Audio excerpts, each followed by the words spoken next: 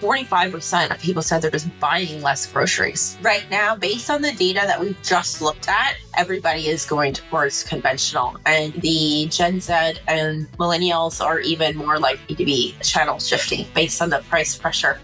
Welcome to the Startup CPG podcast. I'm your host, Jessie Freitag. At the time of recording, the numbers for the latest Food at Home Index had increased 10.2% over the past 12 months. So what does that mean? How can we plan and adjust for inflationary times as emerging CPG brands knowing shopper behaviors are changing? Luckily, we have access to awesome natural shopper data experts, and today we get to chat with Jessica Malach, VP of Marketing and Insights at Social Nature, an all-in-one shopper marketing platform for natural CPG brands to successfully launch products at retail. With over 1 million users in their community, they have great data on how natural shoppers are currently responding to these inflationary times. Listen in to hear Jessica share about what changes consumers are making to their shopping habits in the current economic environment, including behavior changes related to channels, categories, health goals, and spending, differences across generations, including Gen Z, Millennials, Gen X, and Baby Boomers, winning strategies for getting and keeping new consumers in today's macroeconomic conditions, top tips on successful product launches in today's retail environment, ideas for engaging your current customer base to grow lifetime value and influence, and more. Hi, Jessica. Welcome to the show today. So happy to have you back. How are you? Well, thank you, Jessie. Thanks for having me back. Yes, of course. I'm so excited to have you here to talk through how natural shoppers are responding to inflation because as past listeners know, I'm a huge fan of Social Nature. We're huge fans of Social Nature at Startup CPG, and the data and insights that you have are incredible. So I'm so excited to discuss that today. For those that haven't listened to an episode with you before or aren't familiar, can you tell us a little bit about yourself and about Social Nature to start us off? Yeah, sure. So I'm Jessica Malach, and I'm leading the marketing and insights departments here at Social Nature. I've been with the company for 5 years and worked in the natural health product marketing space since 2004. So I'm super passionate about helping natural brands win in the marketplace, and that's also Social Nature's mission. So our goal is to partner organizations like Startup CPG and with brands so that we can raise the overall awareness of the benefits of natural products to consumers so that we could grow the industry together and ultimately achieve a more positive impact in the world. And the way we do that is through helping solve one of the biggest problems that emerging brands face, which is getting noticed on the shelf in the first place. So a lot of work and blood, sweat, and tears goes into developing these amazing, innovative products that help people and help the world. Yet if nobody knows about them, they will be delisted and they will fail, and that can be bankrupting to companies. So our goal is to help make sure that these new products, as they're launching into retail, are discovered quickly by the right consumer. So we match brands basically with consumers. We have a community of 1 million shoppers that subscribe to our platform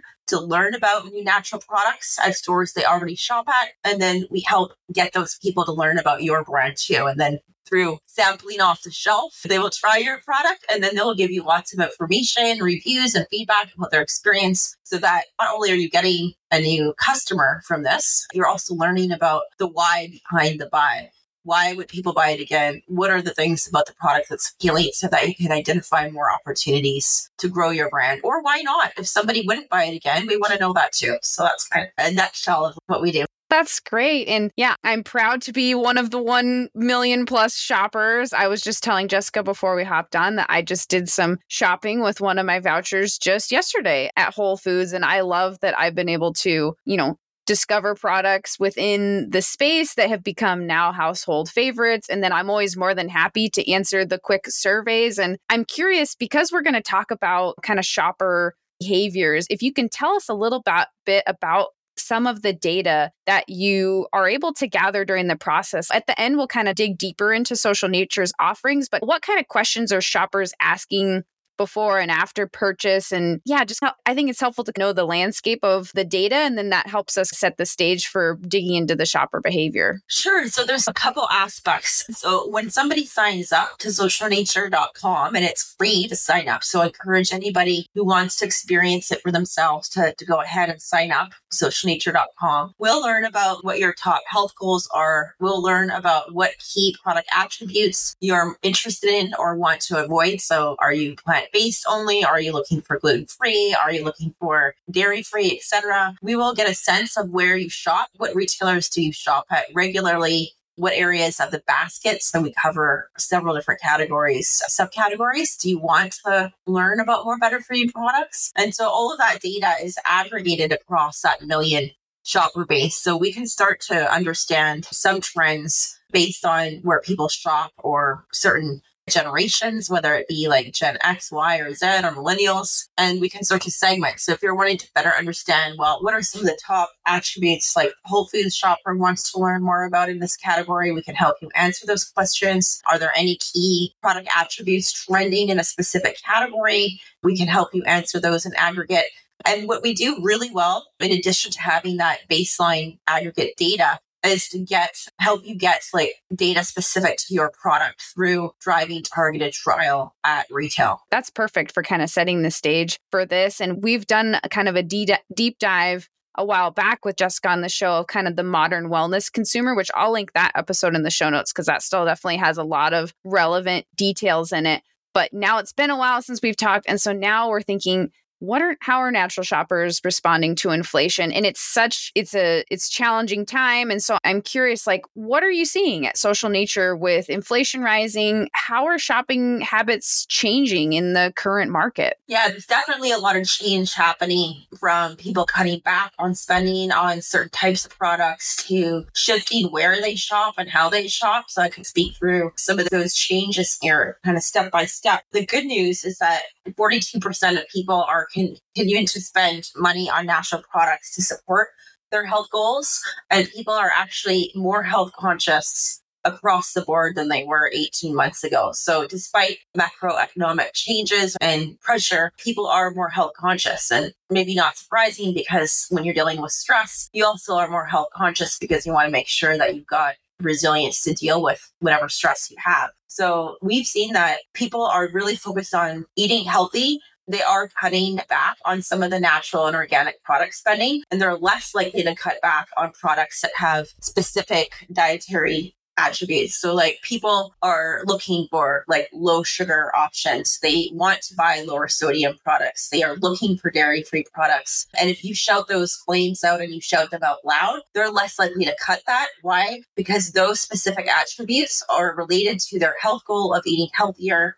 Or some people have digestive health problems. They are now consciously buying products that are more suitable for their lifestyle, and they're less likely to cut those ones, whereas they're more likely to cut just general areas of healthier, but if it's not really clear specifically what that attribute is, it might get substituted for a conventional product. Plant-based products are still growing. People said that 38% of shoppers are buying more than they were in 2021, despite only 5% of them saying they're vegan. So like the plant-based trend used to grow across categories and has gone mainstream. So that's, I think, good news for the industry because there is a lot of innovation that's still coming into that in the plant-based category there. So that's an area of growth. One question on the claims, I'm curious with gluten-free in there. As many listeners know, I've got a personal stake in that with family members with celiac disease. Is gluten-free also one where you're seeing people continue to purchase because it's either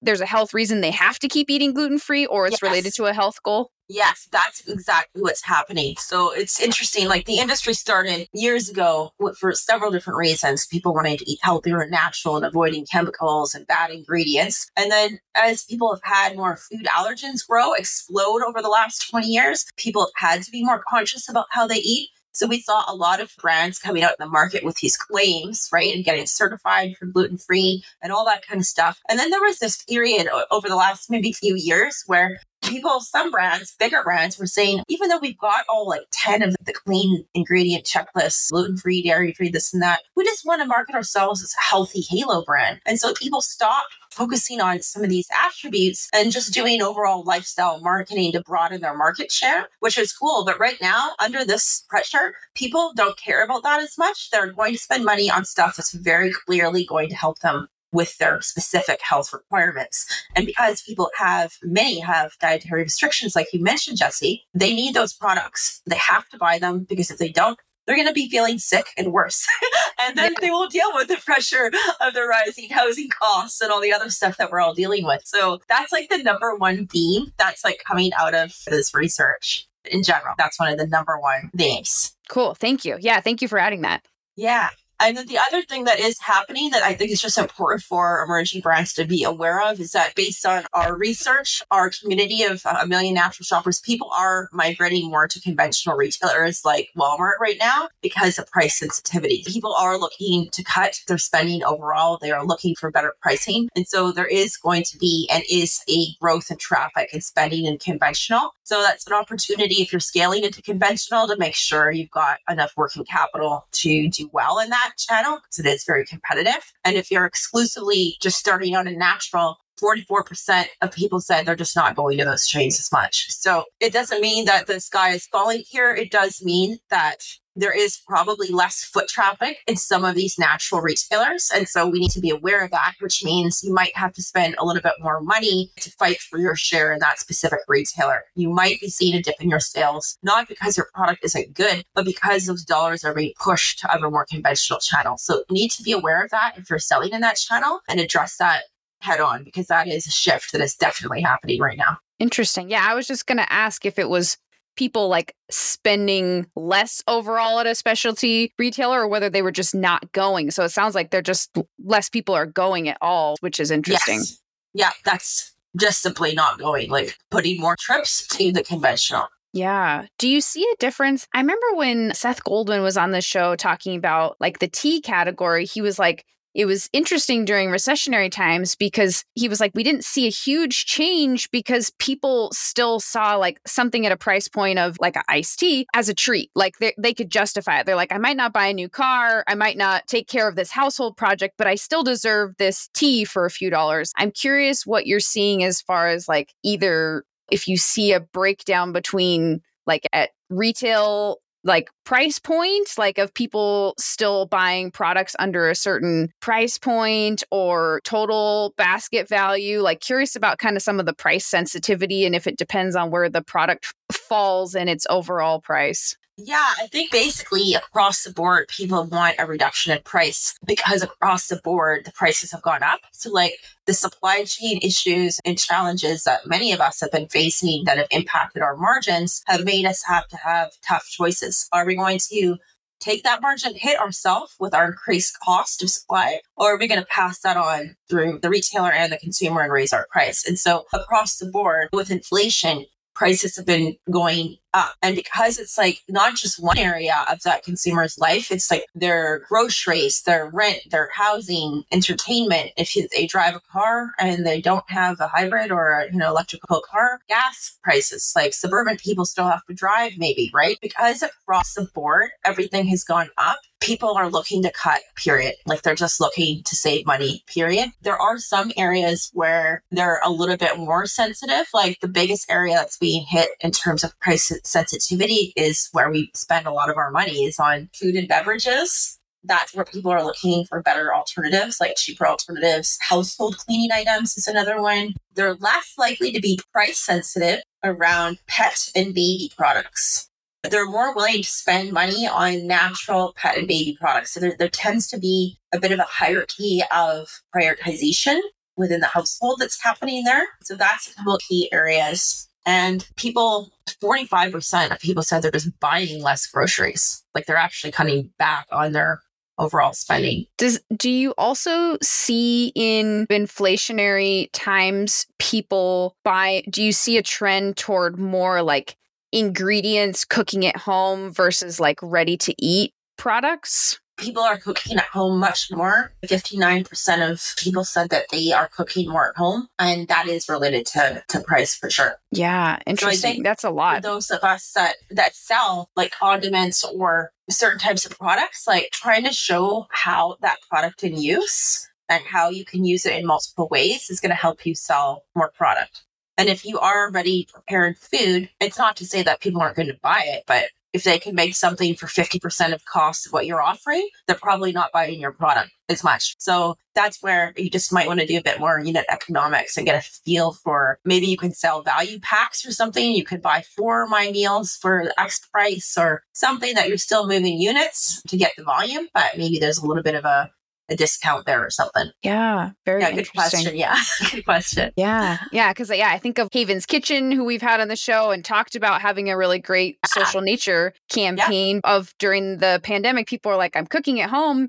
And one of the hard things is sauces. And you might be willing to spend for a sauce that you can use across multiple meals versus buying something that's a ready-to-eat meal kit. This is exactly. So condiments, sauces, even powdered supplements. Like when I worked at Vega, we'd show how to use the Vega One product, not just for smoothies, but how to bake with it, all kinds of stuff, right? Just to get people using the product more and seeing how they can incorporate in their life. So people in the food and beverage industry have an opportunity to do that probably as well with some of their products. And do you see for product, we'll talk more about product discovery as we go through this too, but I'm curious for customers, like as they maybe change their shopping habits, like if let's say they're not going to a higher end specialty store for new products, and are they discovering things from influencers online and then going and looking at conventional? Or I'm curious how people, if they're not going to some of those stores that we see for discovery, what's driving them to find new things at conventional? Probably mostly points of interruption. We've seen in our work, we ask people, what are some of the top ways you evaluate a new product to make a decision, right? And what we found, only 5% of people said influencer marketing has any impact on their discovery or their purchase decisions. Yeah. So it's not quite as impactful as it might have been before. And obviously this is a general comment. It's not to say that you can't still get results if you integrate influencers properly into your brand strategy, but it is to say that in general, it's not as strong a channel as it might have been a few years ago. So in conventional retailers, at Social Nature, we do a lot of work in conventional retailers, and we're able to generate demand through our platform of 1 million shoppers and then segment that demand based on where people already shop and then drive people into the stores. And in general, people are learning about new products on the retailers' websites, right? Like they're looking on Walmart.ca or whatever. But I think for the most part, people are just noticing stuff on the shelf. Like they're looking for deals. TPRs will be standing out. Okay, that's very helpful. And then what kind of differences are you seeing across generations? Because I believe you're collecting data to compare Gen Y versus millennials versus X and baby boomers. What are you seeing there in this kind of environment? Yeah. So the general trend, of course, is there is price sensitivity, but people are still health conscious, in general. And then in terms of where people are most impacted, the Gen Z and millennials are the ones that are feeling the impact the most. Specifically around rising rent and housing costs. They're feeling the pressure and they are seeking ways to make extra income. So that segment, based on that pressure, when you're dealing with rental and housing cost challenges and looking for a side job, you're probably a bit more price sensitive than someone that's not dealing with that type of pressure. So that's impacting that segment more. And they're also looking to improve work-life balance more as well to reduce stress. So the Gen Z and millennials are a little bit more dealing with pressure and stress. They are skewing more towards buying plant-based alternatives. That's not really that new. That trend's been there for a while. And what's interesting is they're also more likely to be buying non-alcoholic beverages. So there's some, I think, new associations starting now with RTD, non-alcoholic beverages and substitutes and more innovative brands coming out. So that's a neat emerging segment there. And also the Gen Z and millennials are more sensitive to sustainable packaging and ingredients. For 1 in 3 people in general, that matters, and they skew a bit heavier towards that. Whereas the Gen X, from a goal perspective, they're more focused on weight loss. So if you're in the weight loss business, selling weight loss supplements or programs, Gen X is a good target for you. And then baby boomers are more skewing towards, which is also not that surprising, towards preventing illness and physical injury. So for those of us in the supplement space, supplements remain very important to people. They are spending money on them to support their health goals. And so that would be a good segment as well. Baby boomers are spending money on supplements specifically around prevention and things like that. Yeah. And do you see different activity by generation as far as where they typically shop, conventional versus natural? What sort of, do you see a difference there generationally? Right now, based on the data that we've just looked at, everybody is going towards conventional. And the Gen Z and millennials are even more likely to be channel shifting right now based on the price pressure that they're facing. Interesting. Or the sensitivity, yeah. Which was never the case before. They would have been more likely, the Gen Z and millennials, more likely to be spending time in some of the independents and the natural channel or specialty. But right now, people are spending more time in conventional. Yeah. Yeah, that's very interesting. I'm curious with some of this data to set the stage with from what you're seeing and that you're working with, what are some strategies that are working right now for finding and keeping new customers with all of this going on? What are you seeing work successfully right now that maybe was a little bit different than previously? I think what's working well is people that are paying attention to pricing, having special offers, whether it's like BOGOs or like different value packs. People are looking for price breaks, right? That's an important consideration just across the board in general right now, because people are being hit across the board, right? It's not just one area of inflation, it's across everything. So that's really important. The other thing in terms of getting new customers is that really you can rely on your current community. So people are sharing that they're much more likely to buy something if it was recommended by like a trusted friend or family member. And that's with 21% of shoppers. So if you've got like an engaged customer base, even if it's small, looking towards ways to scale that is going to give you a lower cost of customer acquisition in this current environment, and maybe more likely a little bit of reduction in sensitivity. Jesse, if you told me, hey, I took the supplement and it really helped me with a certain problem and I had the same problem, I probably will just go and buy it because you told me, even if another one was $3 cheaper. You told me it works. Maybe I'm going to make that concession and I'm going to buy a bit more expensive one. So leveraging like our current community and building out consumer advocacy and referral programs and everything we possibly can do to lean into that as an asset is going to help us scale our brand.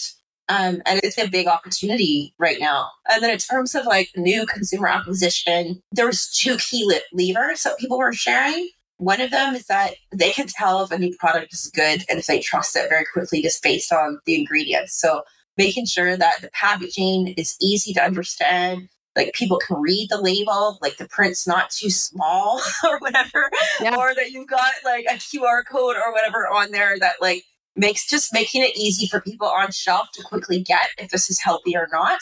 And then having a clear, transparent label on your site, because that's how people are also making the decisions. Like I said before, yes, price matters, but also they're more health conscious than ever before. They are becoming more educated. They are reading the labels. Make your labels easy to understand and read. That will help you to quickly, if we can get them to lift the product off the shelf, to put it in that basket, if they can quickly just figure it out. The other thing is old school product trial. Like people, if you let them try the product before they buy it, that is very effective right now. 24% of people said, I just want to try the product myself, like for a new product, and then I can decide if I want to buy it. I won't know if it's good or not until I just try it. So investing in different strategies to drive trial is the fastest way for getting a new customer right now. It's just faster. If you can get it in their hands and they liked it, then they're more likely to buy it. So yeah, those are some of the key strategies, I'd say. Number one, being aware of our price. Number two, how can I lean into advocacy, leveraging my current fan base? And then number three, can I make sure that my ingredients are quick and easy to understand? And the final one is, how can I just get as many products as possible into the right people's hands? Those strategies are going to help. Yeah. And to your point about people being able to quickly identify on the packaging, that with the stage that you set earlier of if you're on conventional shelves, competing for that shelf space in a different way that's not as maybe set up as other smaller stores to really drive highlighting what's new. Like you have to stand out. And if people are really shopping by health goal, they need to see quickly, is it gluten-free? Is it non-GMO? Like because so they can Yeah. make that decision quickly. If they can't tell, they might just move to the one that they can see that claim on because they're in a hurry and they're looking for the symbols of trust. But Jesse, yeah, perfect. Exactly. On the temporary price reduction TPRs, is there any advice on types that work better, a certain percentage off or BOGOs or anything that you see that's more effective? Does it depend or is it dependent on the category, and any advice there? I don't have as much data on that. What we have seen, like in general, through running our campaigns at Social Nature, like in general, is that BOGOs tend to do really well just because it makes it really easy for the consumer and it moves units quickly. So that works like super well in the food space when your SRP is like whatever it is, $5 a unit or $8 a unit or something like that, or $3. Those tend to be very popular. And then if you're like in the supplements, a good like 10 or 20% off tends to be pretty good, a pretty good discount. Yeah, that's the general theme, I would say. Okay. I feel like a lot of it at conventional is just even having that hang tag to draw some attention to this is a lower price than it normally is, and to draw attention to that spot on the shelf that you may not have noticed if it's not a brand that you recognize. Yeah, and then people will just stand there and they'll look side by side. Is the TPR cheaper than the one next to it? If the answer is yes, and the ingredients and the price per gram or whatever is roughly the same, or per ounce or whatever, then done. I'll buy that one today. I'll try that one this week. Oh, I like the packaging. Looks cool. I've never tried this brand before, but it's $5 off and the other one's not. Let me give it a try. Yeah. Do you see like the little IRC stick-on coupons also helping drive trial, where people you've sent in a merchandising team or something so people can tear off $1 off coupon? Do you see those help drive trial as much, or is it more the hang tags on the shelf? Or I'm curious. In my personal experience, so this is less Social Nature data, but just my personal experience being in the space for a long time, the tear off coupons, half the time they end up falling off wherever rack they're on, and I don't think people see them that well. So I think the TPR is much better, like something that's actually that's easy to see. Yeah, that makes sense. And then you mentioned like leveraging community, and I'm curious, like, because we've talked about like affiliate marketing on the show and kind of the difference between that and influencer marketing. You mentioned influencer marketing is maybe having the pull it used to, whereas like affiliates, like curious if you're seeing brands, are they using like formal affiliate programs, like where they're sending out links that you're seeing? Are they like using a tool to manage it? Is it something do you see brands managing it internally with Facebook groups or other community management? What do you kind of see for how people are leveraging their communities? I think it's pretty early. Like the affiliate concept is relatively early in CPG. I don't think that many brands have really figured that out, just because like in general, the whole D2C model is a little bit not behind, but it's just not as proven out yet, because historically and still today, people buy the majority of their grocery products in a brick and mortar retail or through, right? I think there's a lot more innovation and a lot more testing that needs to be done. I think it works better for like supplement products, where people have been buying supplements on D2C and e-commerce a lot longer than they have like food and beverage, or maybe like health and beauty products. Again, those have had a longer time in D2C and have a bit more, often less commoditization, like a certain type of skincare formulation with the right branding or makeup you might be more likely to buy than a snack bar that, quite frankly, you can buy next week on your next week's grocery trip. You don't really care to spend your time setting up another account to promote something that you can buy or substitute with something else. So I think like for this to work, it needs to be a product that is unique enough and less commodified, where you can actually get some traffic and people want to buy that product online. If they're not really willing to open up an account online, then it's probably not going to be as effective. There's only so many accounts a person wants to have. Passwords, let's get real, right? Mm-hmm. How many accounts does a person want? So I think if you're very specialized, that's an excellent strategy. If you're solving a very specific problem, very specialized or innovative, or just really figured out your content and lifestyle marketing, and you're doing a good job of kind of building out ambassadors and stuff, then I think the affiliate model could work. But I wouldn't just slap up an affiliate tag without actually having figured out like a digital funnel and a product that people want to buy online. Usually it's easier to sign up to the Mission Junction or like an affiliate platform. If you want to scale that, then definitely want to sign up to a platform that provides that for sure. So there's opportunity though, definitely. I think there is opportunity, but you just need to think it through a little bit from a user perspective. Yeah. I'm also curious, as someone that has taken lots of social nature surveys with kind of the community aspect, like I think there's questions around like, how did you hear about this? What's your experience with this brand? And it's like, never heard of it before. I think I've heard of it before, those kind of things. And I'm curious if you see any trends as far as response to that, as far as like, are people more likely to click on something that they've heard of before? Are people open to something that they've never heard of before? Just curious about the data that you get from that question and what that kind of tells us about people's openness to trying something. Do you often see that they've say, I think I've heard of this before, I have heard of it before, and that helps them get to the trial? Or because our model is deliberately set up to de-risk product launch as a trial, right? With free product offers to start, we lead with a free product sample or full-size product. And then after, we allow brands to retarget or re-engage the users with BOGOs or include additional offers. So because that initial offer is there's no risk. We see tons of new shopper acquisition for our clients, especially because a lot of our clients are really new to market, right? It doesn't impact the engagement at all if they haven't heard of you. I think because that offer is so powerful. Yeah, interesting. Do you see, because I think you also do some like % off programs. Do you see that change when it goes to something like a 15% off where for people redeeming an offer? Yes, the funnel definitely will drop off. So our focus right now is on free product trial versus marketing different discounts. What we found is that after they've tried the product itself and they experienced it, then they can be very responsive to an additional offer. For example, we've had some really cool chocolate bar products, natural chocolate bar products, and they got one campaign got like a 48% redemption on their secondary BOGO offer. Another campaign got, I can't remember exactly, I think 75% redemption on their follow-up offer campaign with a BOGO. Another supplement company, I think they had a $5 off their tub of protein, and they got like a huge redemption on that, like 15 or 20%, like way above what you would normally get. So the magic tends to be get the product in their hands in the fastest, easiest way possible. And then people are going to be much more likely to respond to your next offer. I don't know if that answered your question or not. Yeah, for that first trial, it really helps for it to be a deep discount or a free product so that it's very low risk. So they don't have to have that prior positive association or any other information on the product. Yeah. And I think from a branding perspective, a free product is a cleaner way to do it in the sense that we're not getting into deep discounts and eroding our margins. We've offered a nice free product. And now if we want to do a follow-up offer, however that looks across whatever channels we're using for marketing, right? Then we can still offer something good, maybe 10, 20% off, but we're not going crazy here. We're not saying, hey, try it for 70% off,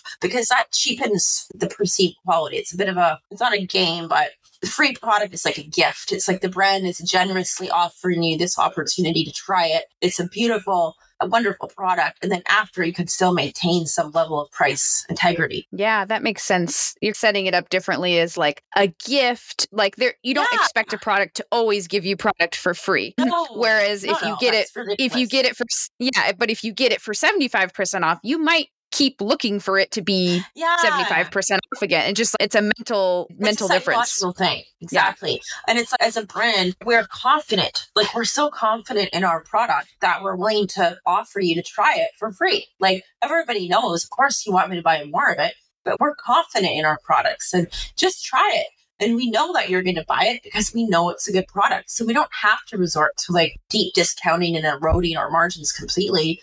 No, we're just making it easy for you to try it, right? Yeah. And then is there I think some of the tips we just talked about are applicable, but for specifically like launching with a new retailer, and maybe we can look at it from a natural channel and conventional, because we're seeing shopper behavior that's different. Do you have any tips specifically for a product launch that you're seeing brands be successful with right now? I think we have to, the most important thing, and it's probably obvious, but it's just important to say, is to be really clear And what are the key success metrics that you must have to be seen as successful by the retailer? Like really understanding what are the velocity hurdles that you need to meet to stay on that shelf for that launch in advance, and reverse engineering the math around that to make sure that you've got enough money put aside in your working capital, right? Or your marketing budget, whatever word you want to use. Working cap is to fulfill POs, and, that you've got a strong plan in place to drive the sell through, right? Like you have to have that. If you launch and you put all your money into R&D and all your money into the listing fee and you hope it's going to move off the shelf, that's very dangerous, because if it doesn't, then you're delisted. So we need to do really strong, good financial management and planning in advance so that we can go ahead and deploy that capital to make sure that product's going to move. Number one. Number two, I think making sure that we're just shortening the path to acquisition. I've done hundreds of different types of marketing in my career and all kinds of different funnels and stuff. I think right now, like focusing your dollars on the shortest path to driving that in-store sale. So yes, we want to build like brand awareness and we want to do all these things. But if we're only in 300 stores, spending a ton of money on building digital brand awareness when you're only sold in 300 doors is going to be a waste of time. Why? Because your conversion rate on that's going to be very low because you don't have that many stores yet. So instead, focus those dollars on making sure you move the units where you're at. And then step by step, we scale to the next one. It's like a series of mini launches and phases to planning out the growth strategy.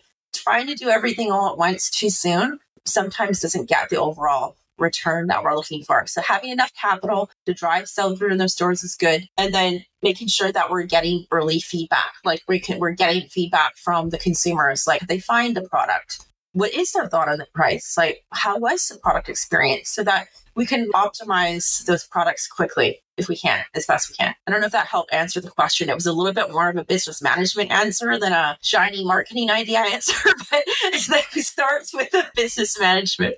Yeah, no, that's great. And just, I think if you are able to collect data or understand how your shopper is behaving in a retailer and to be able to share that and communicate throughout the process of the launch, if the retailer launches you and then you say, oh, hey, I just got some great data that maybe we should move to this other section, or hey, like if you just stay in communication with the retail, I've heard good stories within our community of people leveraging data that they've gathered, oftentimes through social nature, to say, hey, we launched, it's going well, but here's how we think we can do better. And retailers are like, oh, we love when you present us with more data. 100%. That's true. We can find out very quickly in that new product launch, could people find the product, or did they expect to find it, to your point, Jesse, in a different section of the store? And if people, a large percentage said, I would be more likely to find this in this section or prefer it to be here, then to your point, that's the case to move it. And that would result in more sales. So that early stage, getting feedback on the actual shopping experience is something that we do here and is definitely helpful, especially in conventional, because who knows where you might end up. It could be really hard to find you, right? Mm-hmm. Yeah. An example I can think of is, I think it's the Sweet Nothings team that was initially placed in the ice cream section because they have little frozen smoothie cups. And then they got feedback that people were then expecting ice cream, and then they were like, this doesn't taste like ice cream. And then they moved their placement to be near the smoothie ingredients. And then people were like, oh, sweet, I don't have to make a smoothie now. I can just buy the cup. Yeah. And it totally changes the shopper experience expectations. And then your velocity results are way different. 100%. So yeah, those are 100%. Getting that figured out sooner than later is value both to the brand and to the retailer, because it's the voice of market that's speaking there, the shopper. Yeah. And then, so that's kind of for, new retail launch. What tips do you have for engaging your current customer base and growing lifetime value? Because again, going back to that question that I mentioned earlier, you can target a campaign to people that have never heard of a brand or loyal customers of a brand and just drive trial within those groups. So what do you see being effective for really growing your current engaged fans, or fans that maybe forgotten about you and need a little nudge to come back? I think innovation is a huge opportunity for brands to engage their shopper base, because people want to share their voice, right? Health, as we've shared, like people's health has become a big priority. And so they want to share what they want because it's something they're really paying attention to, right? Same thing with other initiatives, social and environmental initiatives. So as a natural brand, like you're in a great position to have people that want to share what they want with you. So having like your own innovation labs, like getting your social community and people involved in your product roadmap is a great way to like A, build products people want, and B, have a tribe of people ready to tell that story when that's launched. And yes, you're not going to launch every single idea from gifts either. You can handle that communication by just being clear. You're just getting ideas and this and that. But that's a really big opportunity for brands to keep people engaged in their brand directly. People love to share their feedback. We found that 90% of the people in our shopper base want to tell you what they want.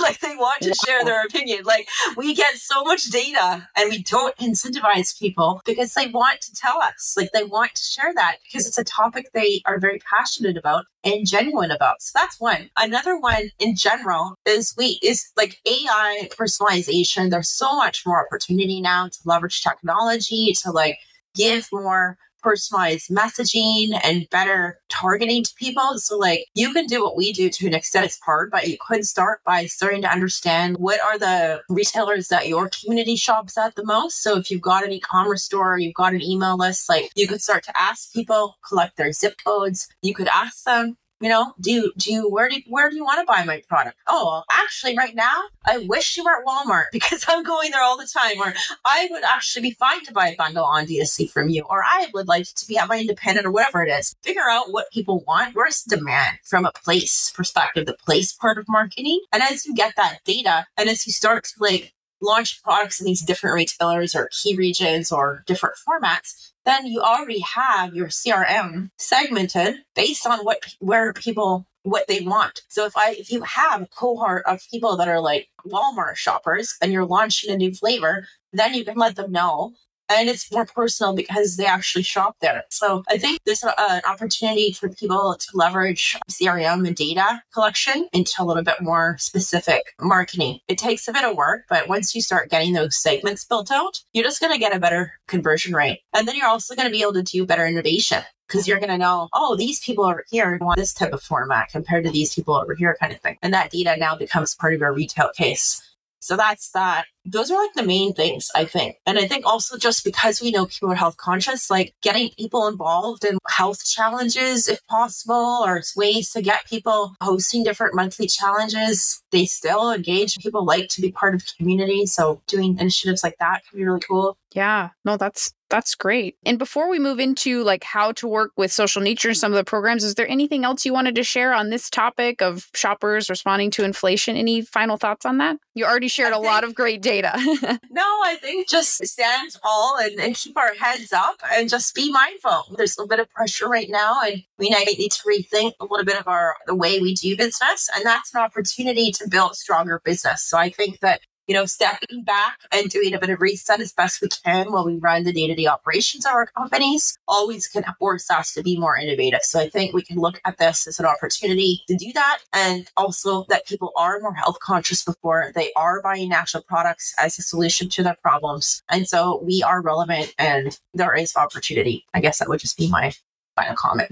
Yeah, I love it. Tell us about some of the different programs that are available to work with Social Nature on. Would love to lay those out for people that may be interested after hearing about this. Definitely. So Social Nature is designed, as I mentioned, to support like growing overall natural product sales for the industry through our shopper base of 1 million people. And we like to help brands across the product lifecycle. So if you want to think of it this way, pre-launch, we can help you to validate your products before they're even in market. So if you're wanting to test a different packaging design or a different concept, or do a smaller run of production, or you're in a test location, maybe we can get you feedback early to validate, is this product, does it have good, strong consumer demand and reception?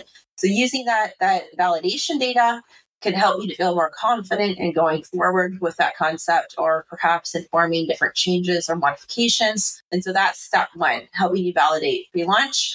And then once you're ready to launch your product at the retail market, then we can support you to build demand for our platform. So you don't have to worry about spending money on on digital acquisition yourself, we already have a consumer base that we can tap into and target based on who your ideal consumer is. And it's a predictable cost. So right now, there's a lot of stuff going on out there with changes in digital acquisition. It's getting very difficult to do it at a efficient way. So you don't have to worry about that with Social Nature. We handle all of that demand generation through the platform, and then we can mobilize that demand that we create through our platform to drive people into the stores, your designated stores where the products are sold, and to move the unit off the shelf. So this is really valuable because it's like an insurance plan. You tell us how many people and new customers you want, we will help you to get them. And that's what you need to make sure that these new launches, whether it's a new retailer, a new region, or a new flavor, are going to be successful in that early stage. We must have enough in-store awareness, enough in-store trial, and enough in-store repeat purchase to be successful. So that's the other kind of key component. And through that mechanism, that in-store trial, we surface lots and lots of insights, and they can be customized based on what you want to learn. So we can understand, what is the shopping experience like? Is there an opportunity to reassess our merchandising, like we talked about a few minutes ago with Jesse? We can understand, would they buy this product again? Why or why not? And getting feedback on that current in-market experience. And then from there, as you're looking at scaling your sales, so we've done pre-market validation, in-store launch. Yep, I'm good at my launch. We did it. We're cool. Now what?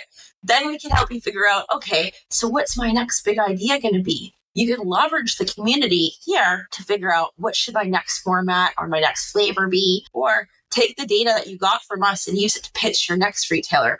We can show you, oh, these people really love my product. They also shop at Target and they want it. And we've had people literally take our data and put in their retail pitch decks to get that next listing. So leveraging one marketing campaign investment, take that data to get their next listing. Yeah. No, that's really interesting. And we've had multiple brands on the show and in the community talk about how running a campaign with Social Nature, yes, you're driving trial, so you can use it from that part of your marketing budget, but also the piece around the consumer research and the innovation of the different budgets, that the all-in-one that you can encompass, that you may have, previously had to hire someone to help you collect data, hire someone to do sampling, hire someone to find out your innovation. And you can do that all in one platform, which I just think is so beautiful. Yes, exactly. It's like an all-in-one shopper marketing platform, basically. Yeah. And your point about just consumers, you already have the demand and the consumers,